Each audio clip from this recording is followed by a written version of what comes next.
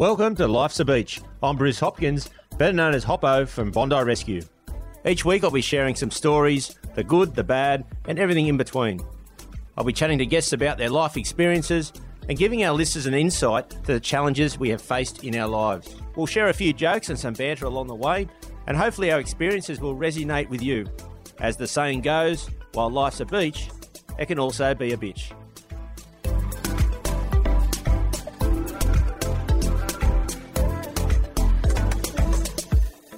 Hey everyone, this week on Life's a Beach, this person has grown up his whole life in Bondi. His name is Harris Saffron. Now he speaks about surfing, playing football, and being a clubby around Bondi Surf Club and also North Bondi Surf Club. He speaks about the venues growing up in Bondi, the ballroom dancing, and pretty much all the old school stuff that he enjoyed and we don't see much of these days. Now, the other thing is his uncle is Abe Saffron, which was the king of the cross back in the day. So let's sit back and have a listen to Harris's stories.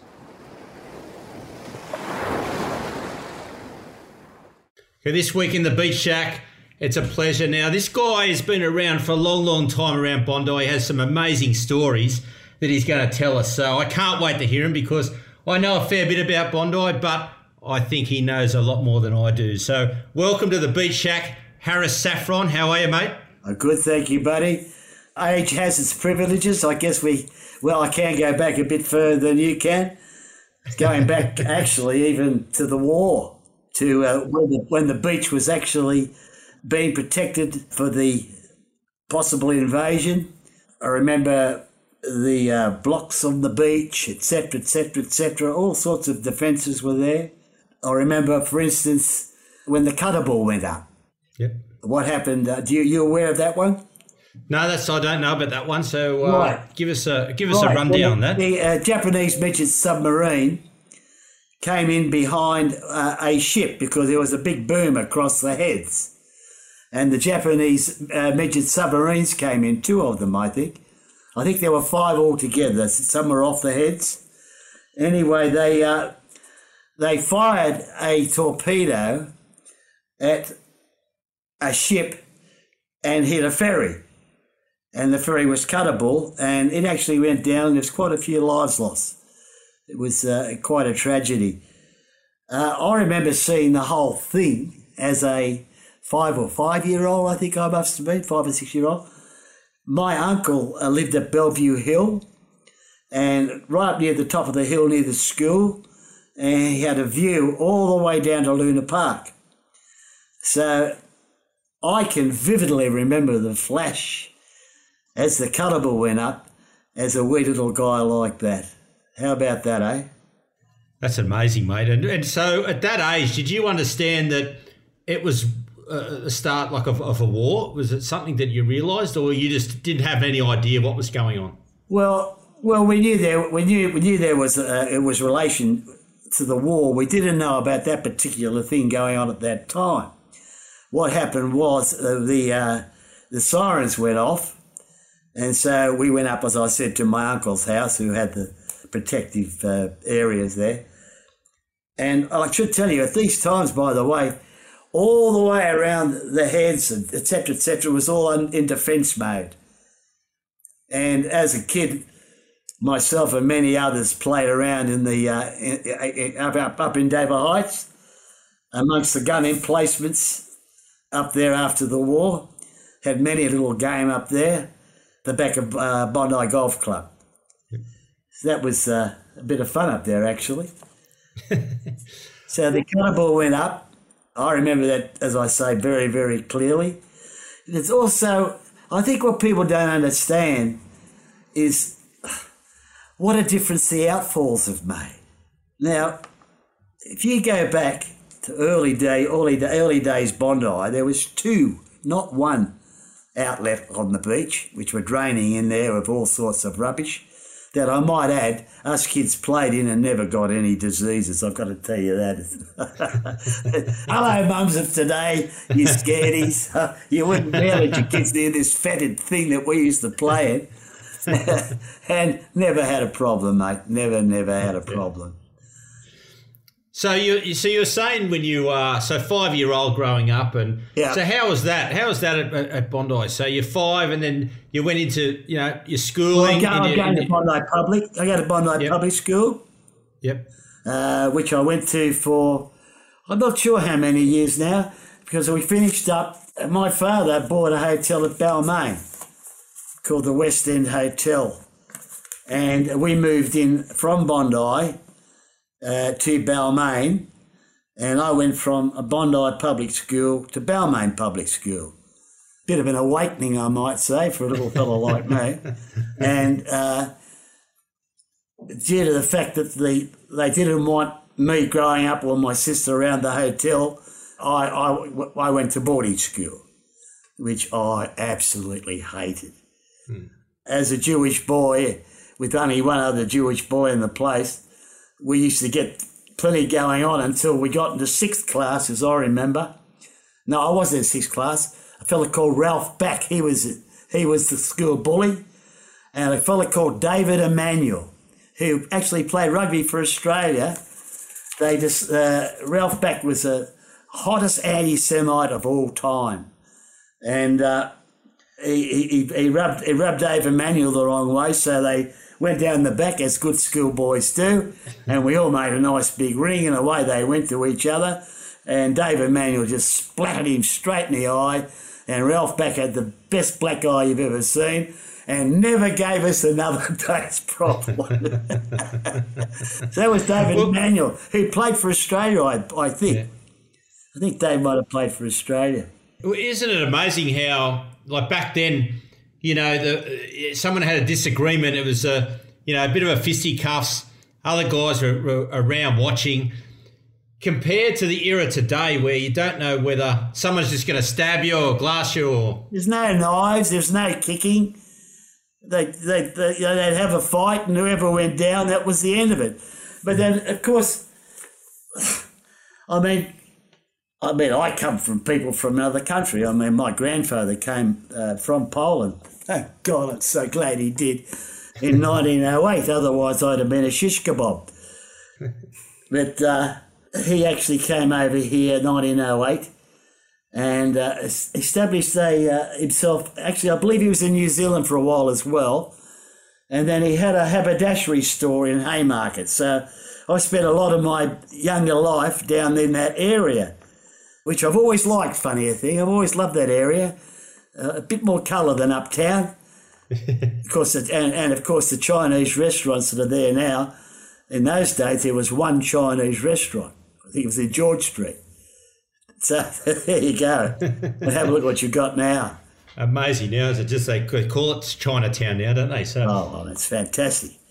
I mean, the growth in Sydney is fantastic. I mean, whether it's for the better or not, I don't know. I mean, I don't want to sound like an old bloke being a grizzle or anything, but it seems that with the prosperity has come a lack of tolerance. Or we were not. Whereas before you could rub each other the wrong way, it wouldn't make any difference, right, in the long run. But now it's all so personal, which it wasn't before, was it?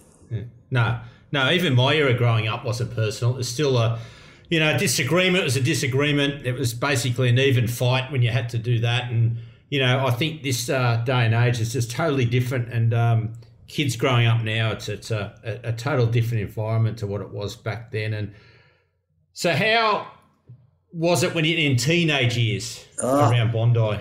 Well, I joined Bondi Surf Club as a cadet. So that's about the time you'd like to talk about, I suppose. Yep. So I'm my 15 or 16 or whatever it is. And it wasn't awakening. It wasn't awakening. I mean, Jesus Christ, we had some tough dudes in that club, I'll tell you. I believe in the club, the Bondi in those years was the premier club. I think that The reason I was there because of the Murray brothers. Mrs. Murray was very good friends with my grandmother, who lived up in Boonara Street, and Mrs. Murray lived just down the road. So Barry and Kevin Murray, they were my reason for joining the surf movement. Saved me from a fate worse than death. I would have probably died at an earlier age, and the surf club is sort of put. It's a terrific place, but not a place to make a prick of yourself, you might say.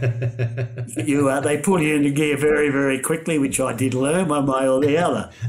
And as a young fella, we knew how way to get back too. But I think the toughest bloke that I struck in all that time was Gordon Harmon by a long, long way. He was sweet for Bondi.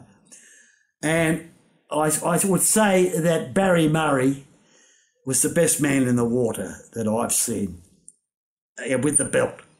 Yep. He was fantastic. Are you aware of the Murrays at all? No, I haven't really heard of the Murrays. So that's what era would that be? Was that going back to what the... We're going to be talking about the 50s now. Yep. No, I haven't heard of the Murrays. Then I graduated to all of a sudden I found South Bondi. That's right. I started riding my surfboard, right? Yeah. All coming back to me now. And I kicked off with this board which weighed nearly as much as I did. And carrying the board down to the beach and back over a 12 months period, I went from a 7.5 stone weekly to 9.5 stone of muscle. It was quite incredible, really. And I was actually competing with wrestling at that time as well at the Boys Club. I was introduced to the Boys Club by Arthur Norburn.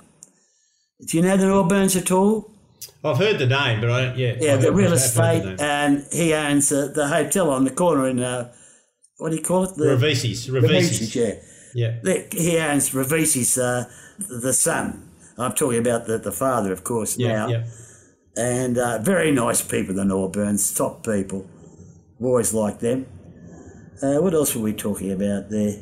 Oh, yeah, so we used to wrestle. I wrestled down at Bondi Surf Club with a fella called Charlie Gale, who was the wrestling coach at that time.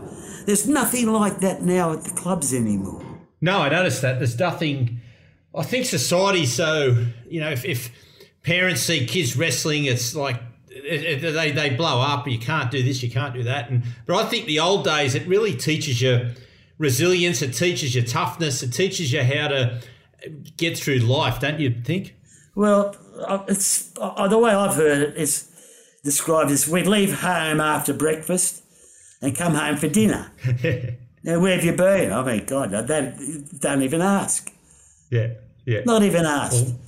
But if I needed to be found, I could be found pretty quickly as well. So we live near Dover Heights Girls' School in Nancy Street. So I spent a lot of time on the ovals up there, kicking balls and doing this and doing that and what have you, and enjoying the fantastic view. Plus, that's where I went to school. I went to school there.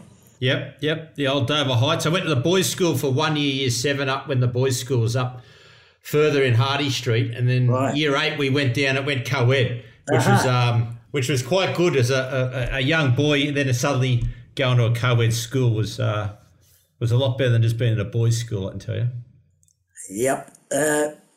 Sort of going back to all that area and all that, Jesus, some good sorts came from our area. Sue Galley, Miss Australia, Jennifer Hawkins, our current lady, and, who's the best sort of all time that we had there? She's got the famous photo on the promenade.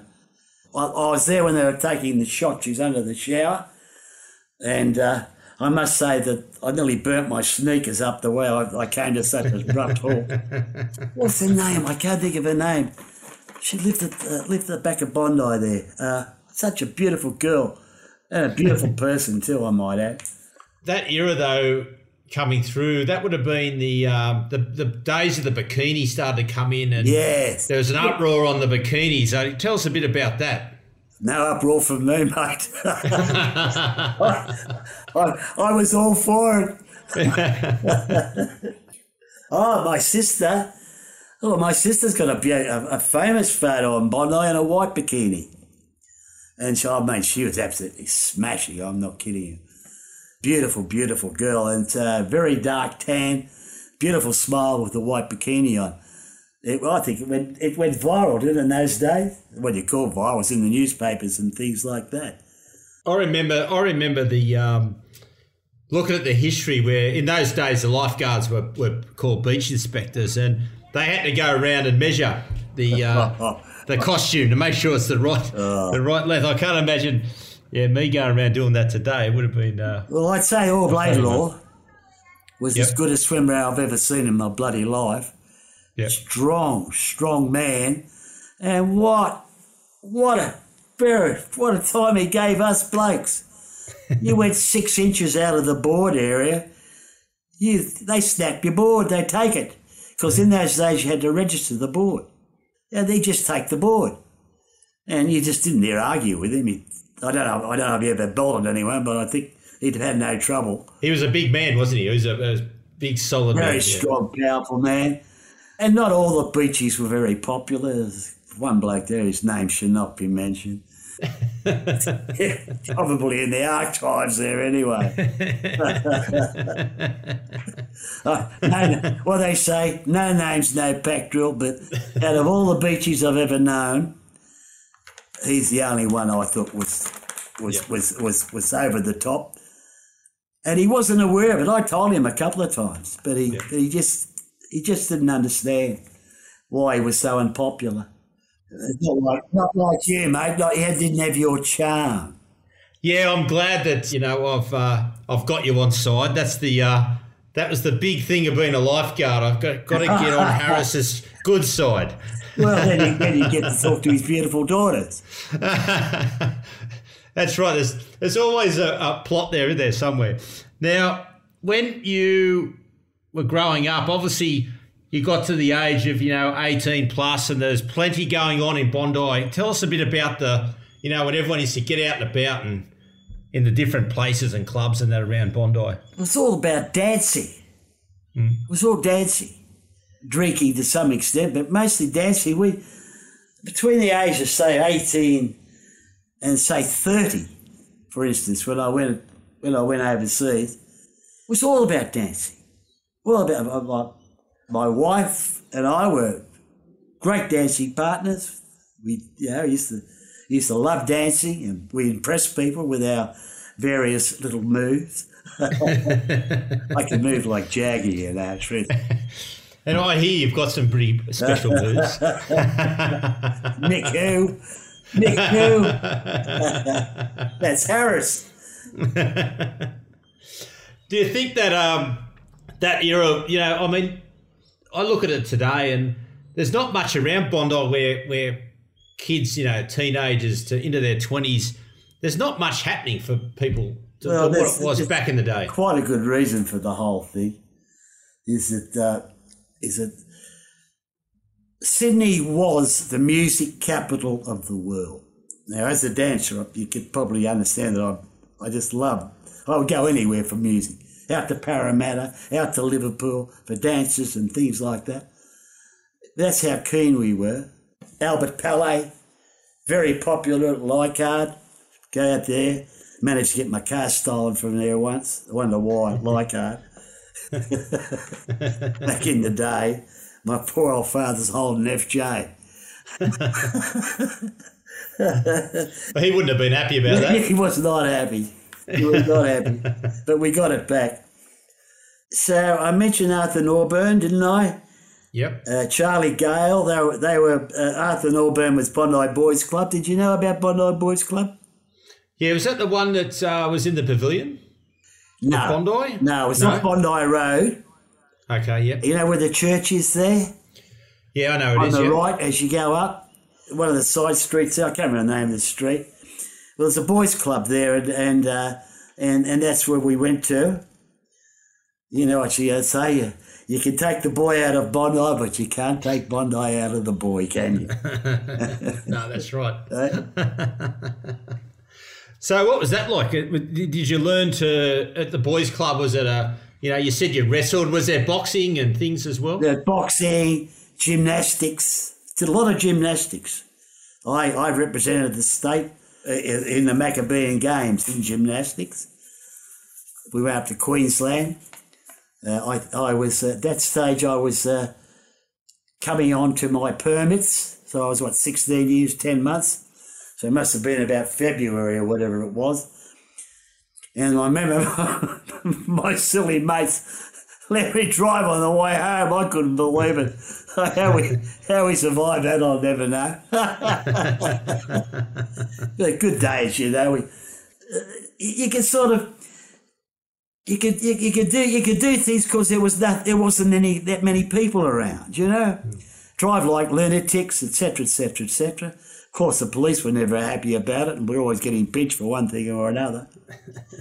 And there used to be a lot of bikies down the beach as well, which was a bit unpleasant for a certain period of time. Where were we aside that? I've made a few notes about nightclubs, Lifesaver that was there. Did you know about that? Yeah, talk about the Lifesaver Club. That was something I have heard about. Right? Yep. There was what's there now? It must be that big building. It's Westfield, part of Westfield. Westfield, isn't it? Of course. Yeah.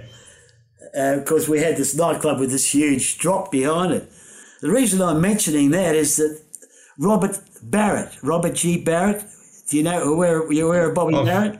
I've read some of his books. Well, I've read every one of them, and I've actually got one here. The very first one called "You Wouldn't Be Dead for Quids."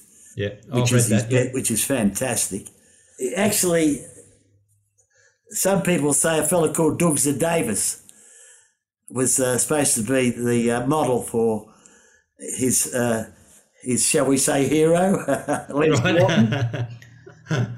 He was a very strange bloke, Bobby, a very tough man, obviously. A doorman became an author. It's a story in itself, isn't it? Yeah, it is. I've got all of his books here, actually. But as I say, the original one, which there was only 1,000 printed of the first one, and it's wrapped up, otherwise I would get my daughter to show it to you. But it's inscribed inside to me, say hello to Abe. Robert G. Barrett, right? Yeah, because all the stories were, they say they were true stories. He just changed names they're recognisable characters.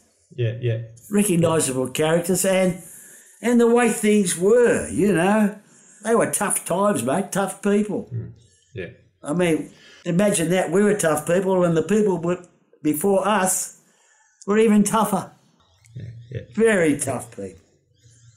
Well, you touched on Abe, who is your uncle, Abe Saffron. The Saffron name's quite big. Tell us a bit about Abe, your uncle, because he was known as the King of the Cross. Well, he was. At some stage. Well, he was the King of the Cross. I mean, let's face it. But what he did is not illegal today. Yep. How about that? He wasn't selling drugs. He was selling liquor.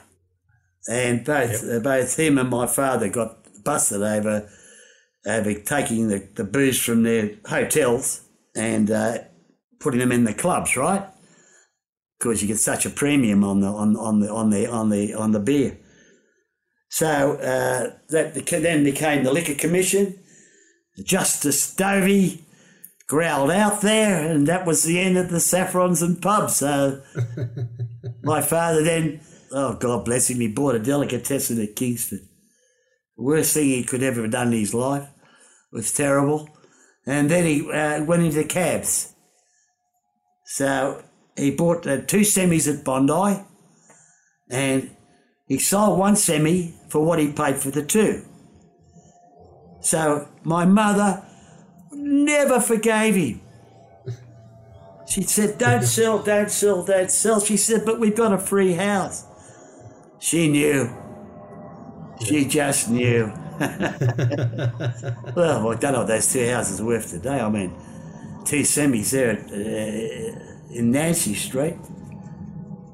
Oh, you'd be millions and millions now. Yeah, you're probably talking 8 million for the two or something. Yeah. Yeah, yeah. It's all monopoly money, mate. It's not real money, is it? So how much would it have been back in those days when they bought that place? £10,000. Which in equivalent is a lot of money, I suppose, back Well, then. not really. I mean, yeah, you've got to understand, Bondi was a different place, mate. As I say, the wafting from the stink pipe every time the wind was in the wrong direction was not particularly pleasant, right? The water itself was not clean under certain circumstances. I mean, as I said, I think I'd said to you that I seen a big shark come in right next to that kid's bogey hole in that channel. And I mean a big shark. I mean, you just don't see them or anything like that these days. Otherwise, this little bloke wouldn't be swimming the bay like this. By the way, I always swim that bay confident in the thought that those boys up there in their ivory tower are watching me what I'm doing. That's right, mate. We don't miss much. We will keep your eye on you every time, every lap you do. Well, there's a few of us out there now. I never used to be many of us out there before, mate. Oh, there's a lot of people swimming the bay now. I remember, and probably back in your day growing up, would you have seen many people swimming the bay? No, I mean, now in fact, I'll tell you how I swam. I started swimming the bay. I was never a distance swimmer. A fella called Bruce Gingell. Do you know who he is? Yeah. David Gingell's father. That's right. Okay. That was in Channel 9. Channel I think was 9. one of the first people on TV. Yep, that was Bruce. Bruce, a lovely man, and also was a bay swimmer.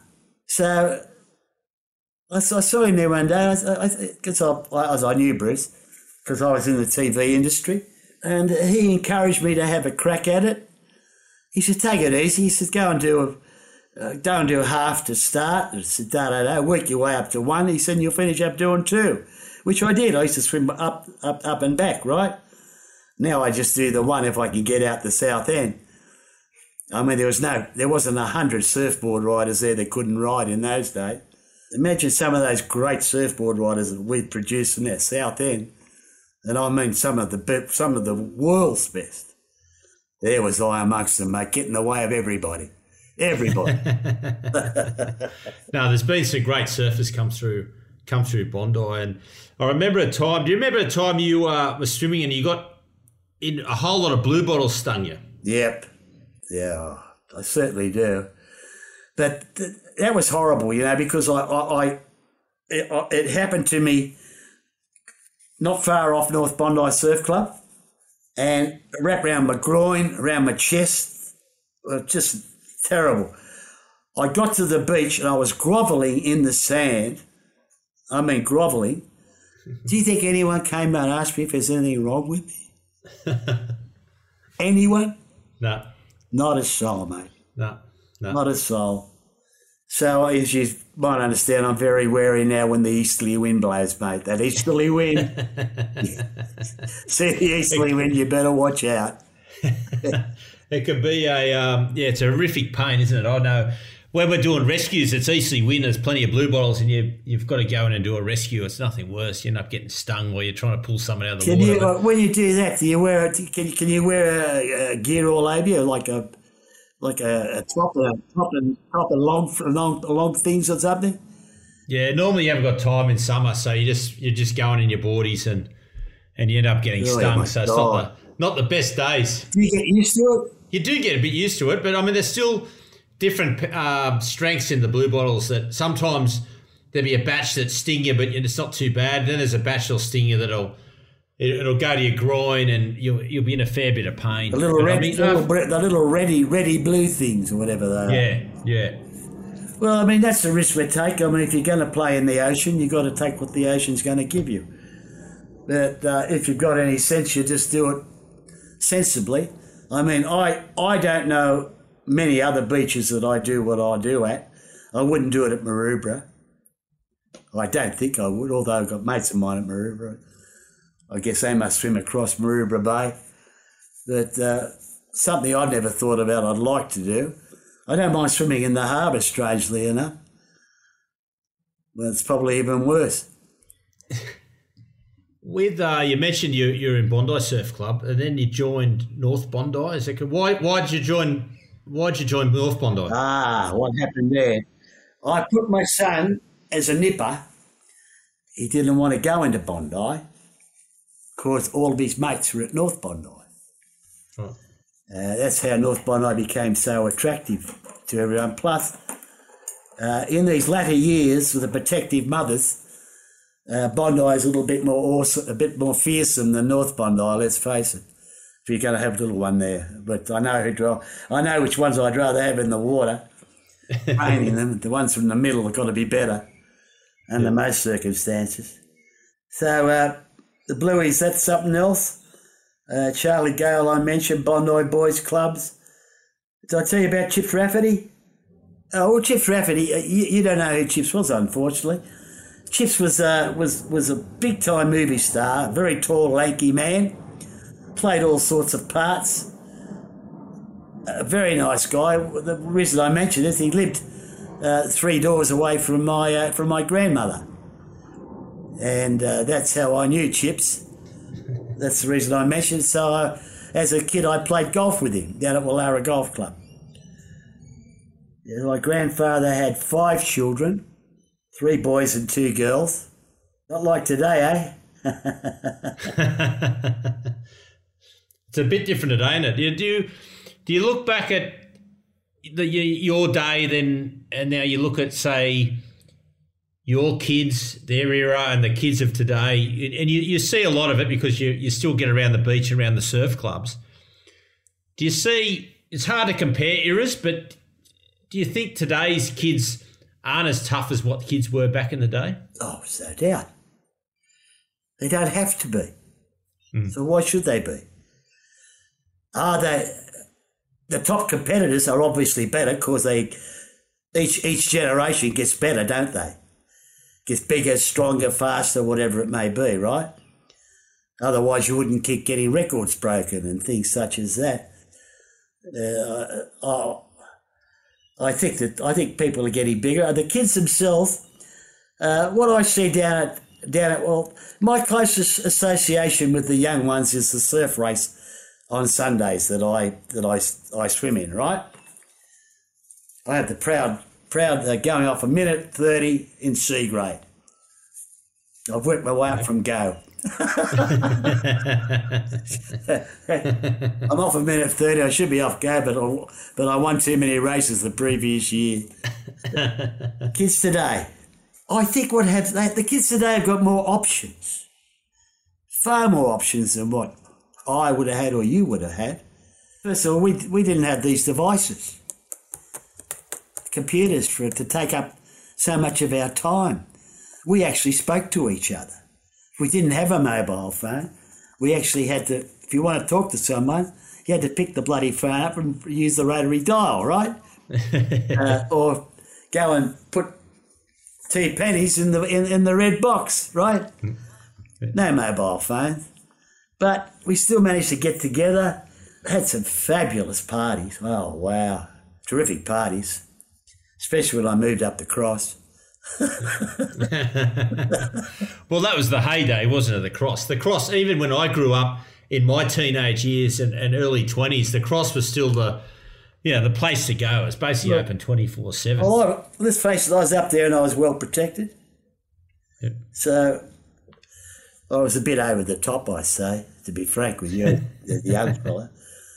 You sort of get a couple of hard knocks and you learn how to smarten yourself up eventually, which I like to think that I did.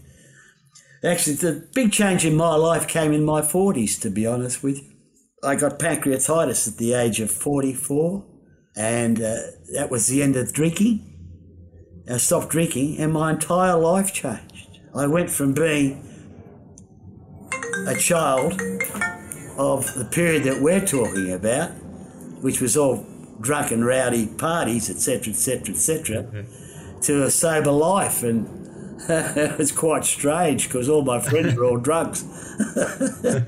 So I was going to the pub and drinking soft drinks and all that. Well, that didn't last very long. So that was about it. So it was a big change in my life. And at that time, I actually was very fortunate to see this young lady bring her into the light. Yeah, you did well there, very well. So I certainly did. Well, her mother's a wonderful woman. I was very lucky. Another 10 years I lasted. In some respects, very important 10 years because Ellie's very, very, very, very important to me because she's the only one that's here. My son, by the way, you're aware he was captain of Bondi, of North Bondi? Did I tell you that? I used to paddle with him a fair bit. Oh, right. So you know about him and Dino then? Yep.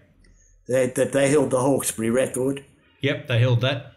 Oh, it's about my life, mate.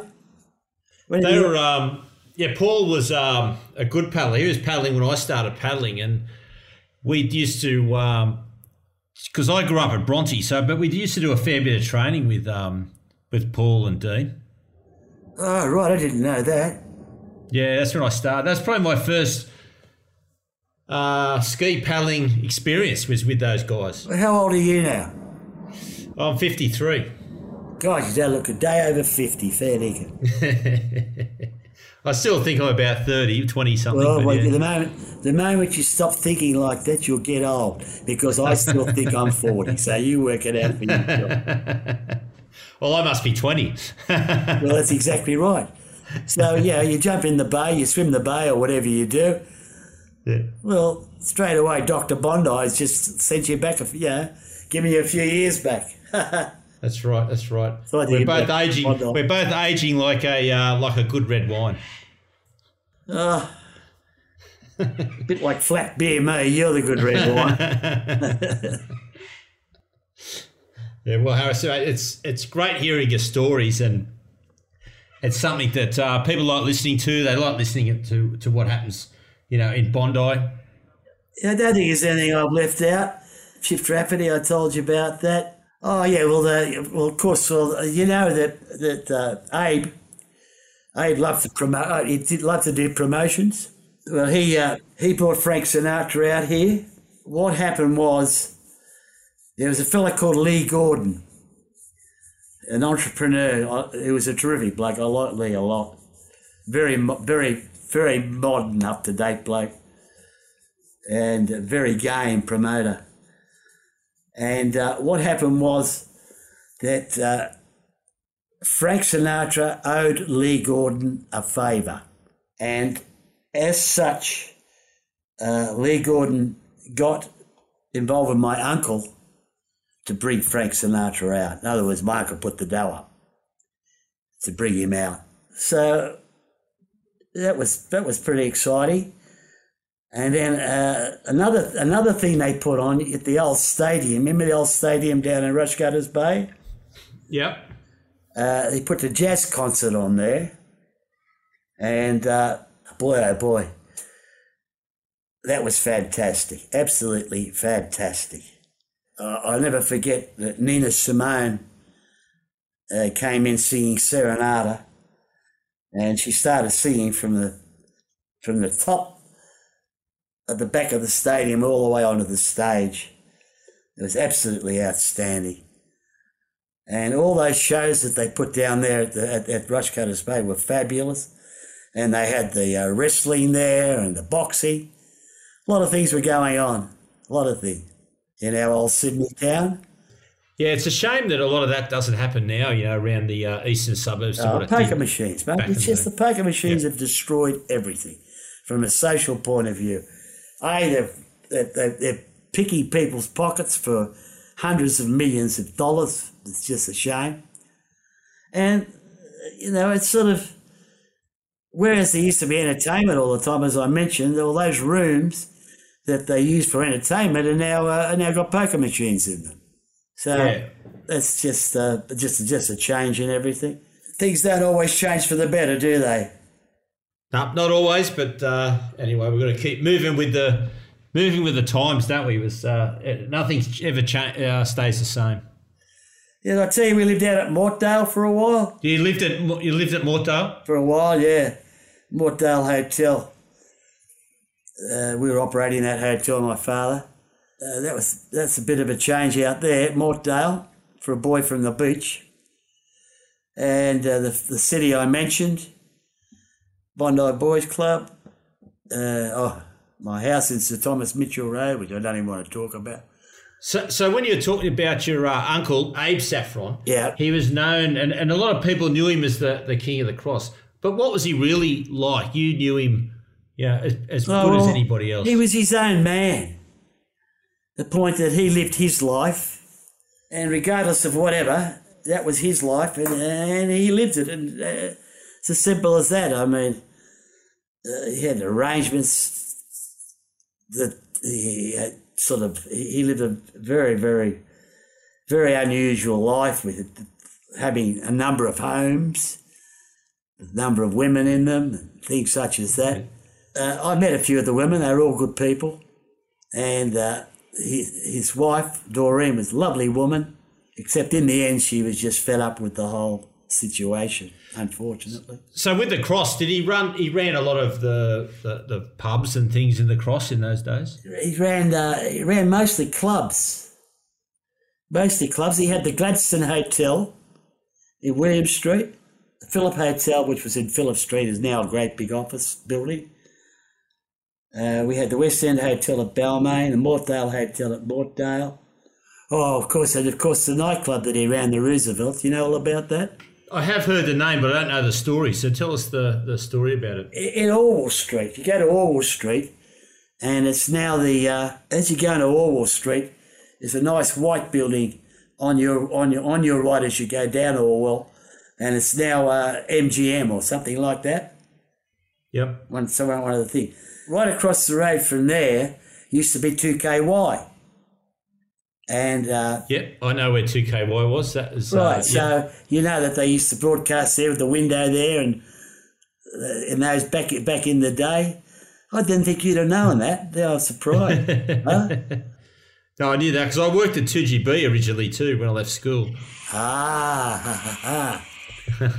Yeah. Well, what do we have? We had then Mortdale. Sorry. Then 2KY, and then there was next to that was the nightclub, Abe's nightclub. So that was all going on up there. And of course I was going running around like an absolute rat bag. Was it rough times then? Was it rough times in the Cross in those days? Oh, bloody oath. Bloody oath. But plenty of blues, but nothing like goes on today.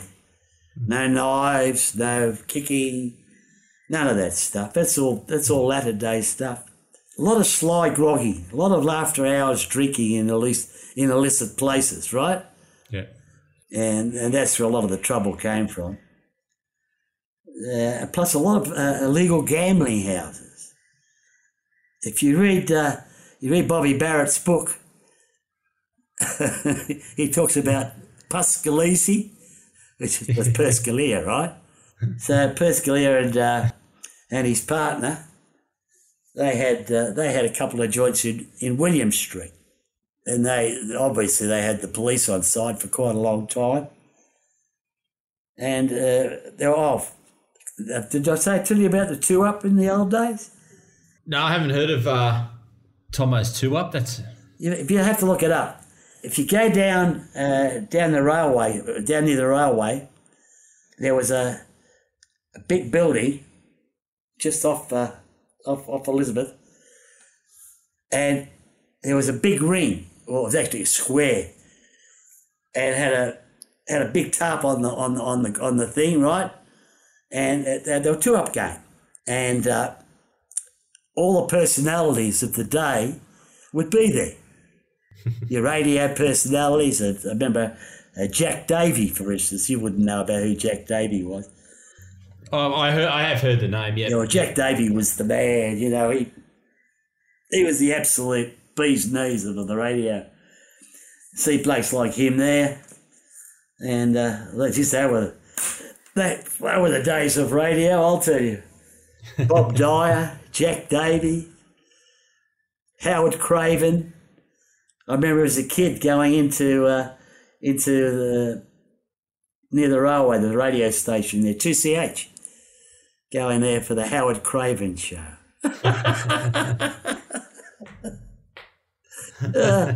Fantastic. Yes, you made my brain work with this, haven't you? You're working well. Well, I tell you who really loves it is my young daughter here. She never knew any of this stuff. It's been a revelation for her. Mate, it's amazing stories. Now, I'm going to I do a segment, 5 fun facts. So I'm going to throw 5 questions at you, right, and you can answer them any way you want to answer them. Okay. All right? Okay, here we go. Best thing about Bondi? Oh, well, the beach, obviously. Yeah. What are you most proud of?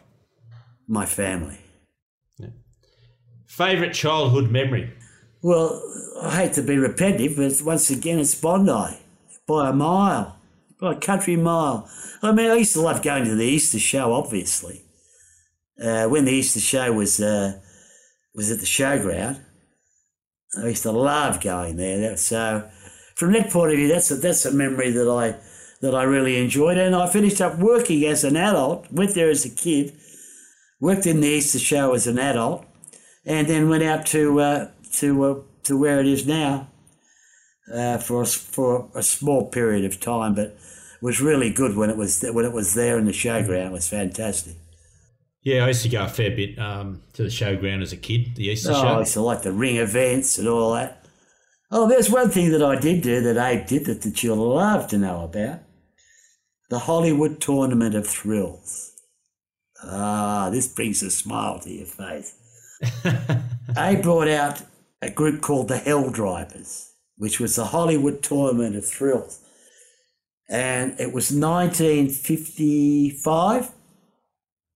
And I was on my permits, so it must have been about February or whatever it was. So anyway, we went out with the show was on at the showground. They had these Ford Fairlane sedans with 6-cylinder motors, which we didn't know about in this country at that time. And with the lighter motor, they could do all sorts of things, and they did them 4 or 5 of them together, and they over the top and this and that and da-da-da-da-da.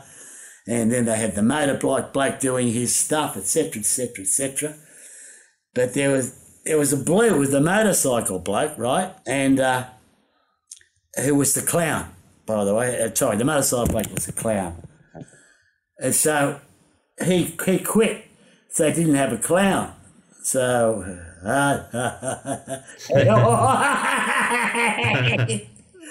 So I was the clown, right? So here was I, jumping on the bloke's motorbike, and now I found out how we could do it because it was all rigged up, so it was as tight as anything. So you could jump up and stand on it and go round and round and round with no problem at all. So I'm a clown doing this. You think the real clown didn't get the shits about it, I'll tell you. So with the same thing, we took off after that to take a trip around Australia with the show. And I was down at Wagga, and the motorbike, we had a motorcycle bloke from one of those blokes that could race the motorcycles around and round and round. So he's teaching me how to do this at Wagga Showground, right? So we went through da-da-da-da. So take off, so I want you to lean into the first corner like I showed you, brace with the outside foot, etc., etc., etc., right? Da-da-da-da. So I've taken off, and and of course what's happened is I hadn't put the footrest back up. Right. So I leapt into the first corner. You understand? Of course, you know what's happened. And I'm there in a pair of shorts. Off I went into the gravel, into Wagga Hospital. So I had to travel around, busted up for a while. And then my father, oh wow, another thing, we were the same show. We had a semi-trailer and all these cars, and we're going across the Nullarbor. And then there was no bitumen in the Nullarbor. It was all dirt. Oh, whatever Or it dirt, was. was it? Yeah. Dirt. It was actually dirt, of course, right? So I'll never forget. We had one of the cars which we'd been bashing up a bit, which we could still drive. But if we could drive them, we took them with us. And one of the guys who was asleep in the back of the car, as he was breathing in, it was like you saw in the movies. You could see a trail of dust going into his nose. True as God. Going across the Nullarbor in that time. And then, of course, when we got across the Nullarbor, I think it's Horsham's the first place, if I remember correctly. Anyway, we all jumped in the pool there and discoloured it immediately. Oh, it was unbelievable. So we went across to Perth with that show. So that was pretty exciting. Yeah, mate, that would have been, very exciting. Well, especially for a young bloke like me. Got drunk for the first time in my life. The next question, what would you name your boat if you had one? Lucky. Already had one. And favourite takeaway food? Asian. Beautiful. Well, Harris, mate, it's been great having a chat, having you in the beach shack and telling you stories about Bondi. So, mate, I'll catch up with you soon at Bondi. Well, it's nice to be in the shack and be able to go so far back. Go back in the shack. I like that. Very good. Thank you for this opportunity. I really appreciate it. Apart from everything else, you've made my brain work and taken me back so far.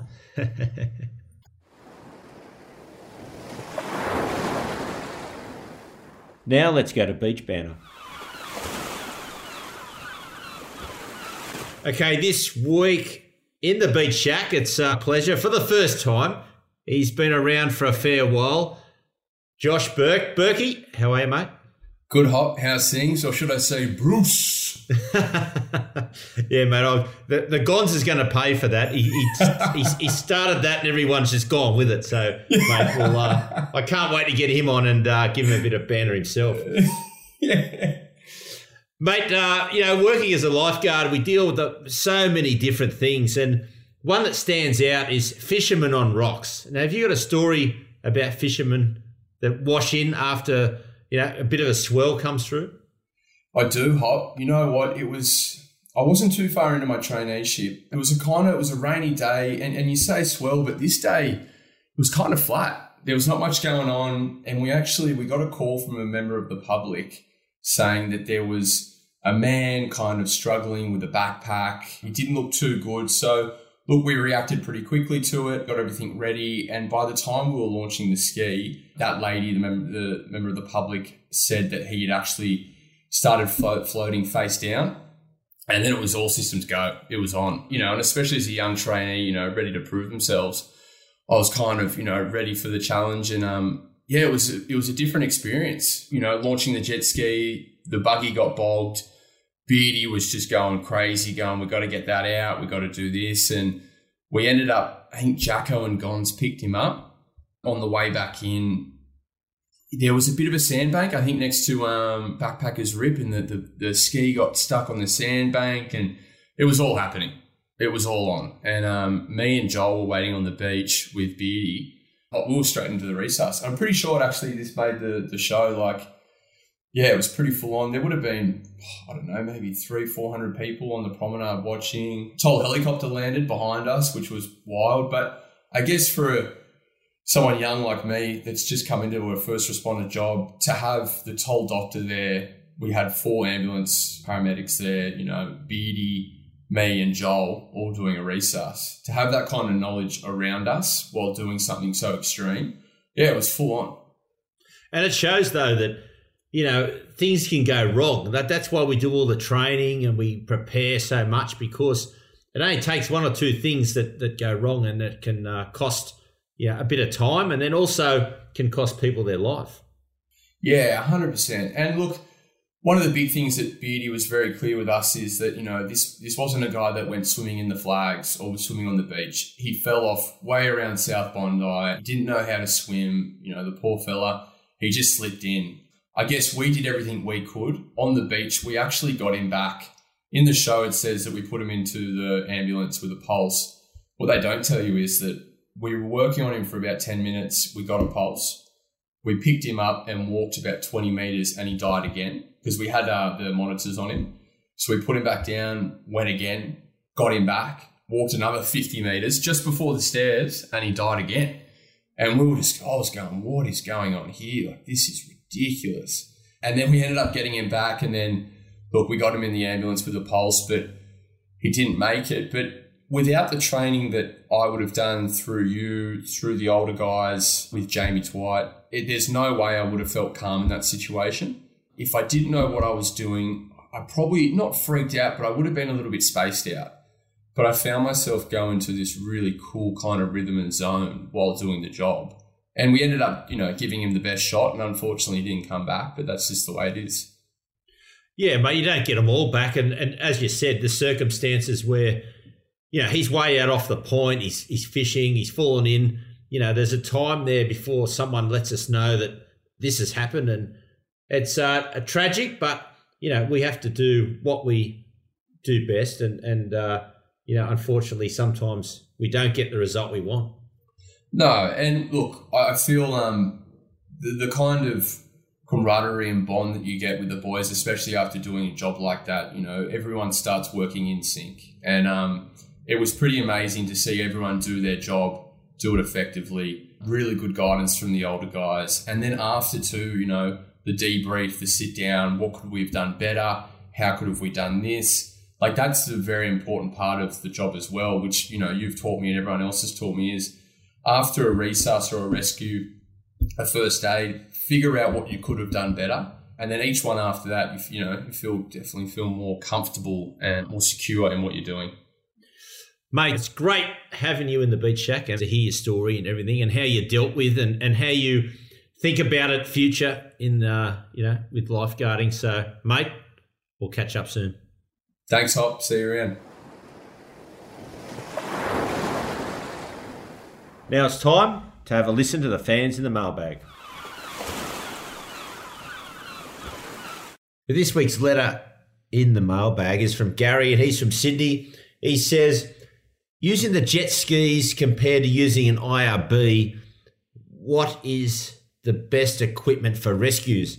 Well, Gary, back in the day, IRBs have been around a long time, and we did have them when I started as a lifeguard back in the early 90s.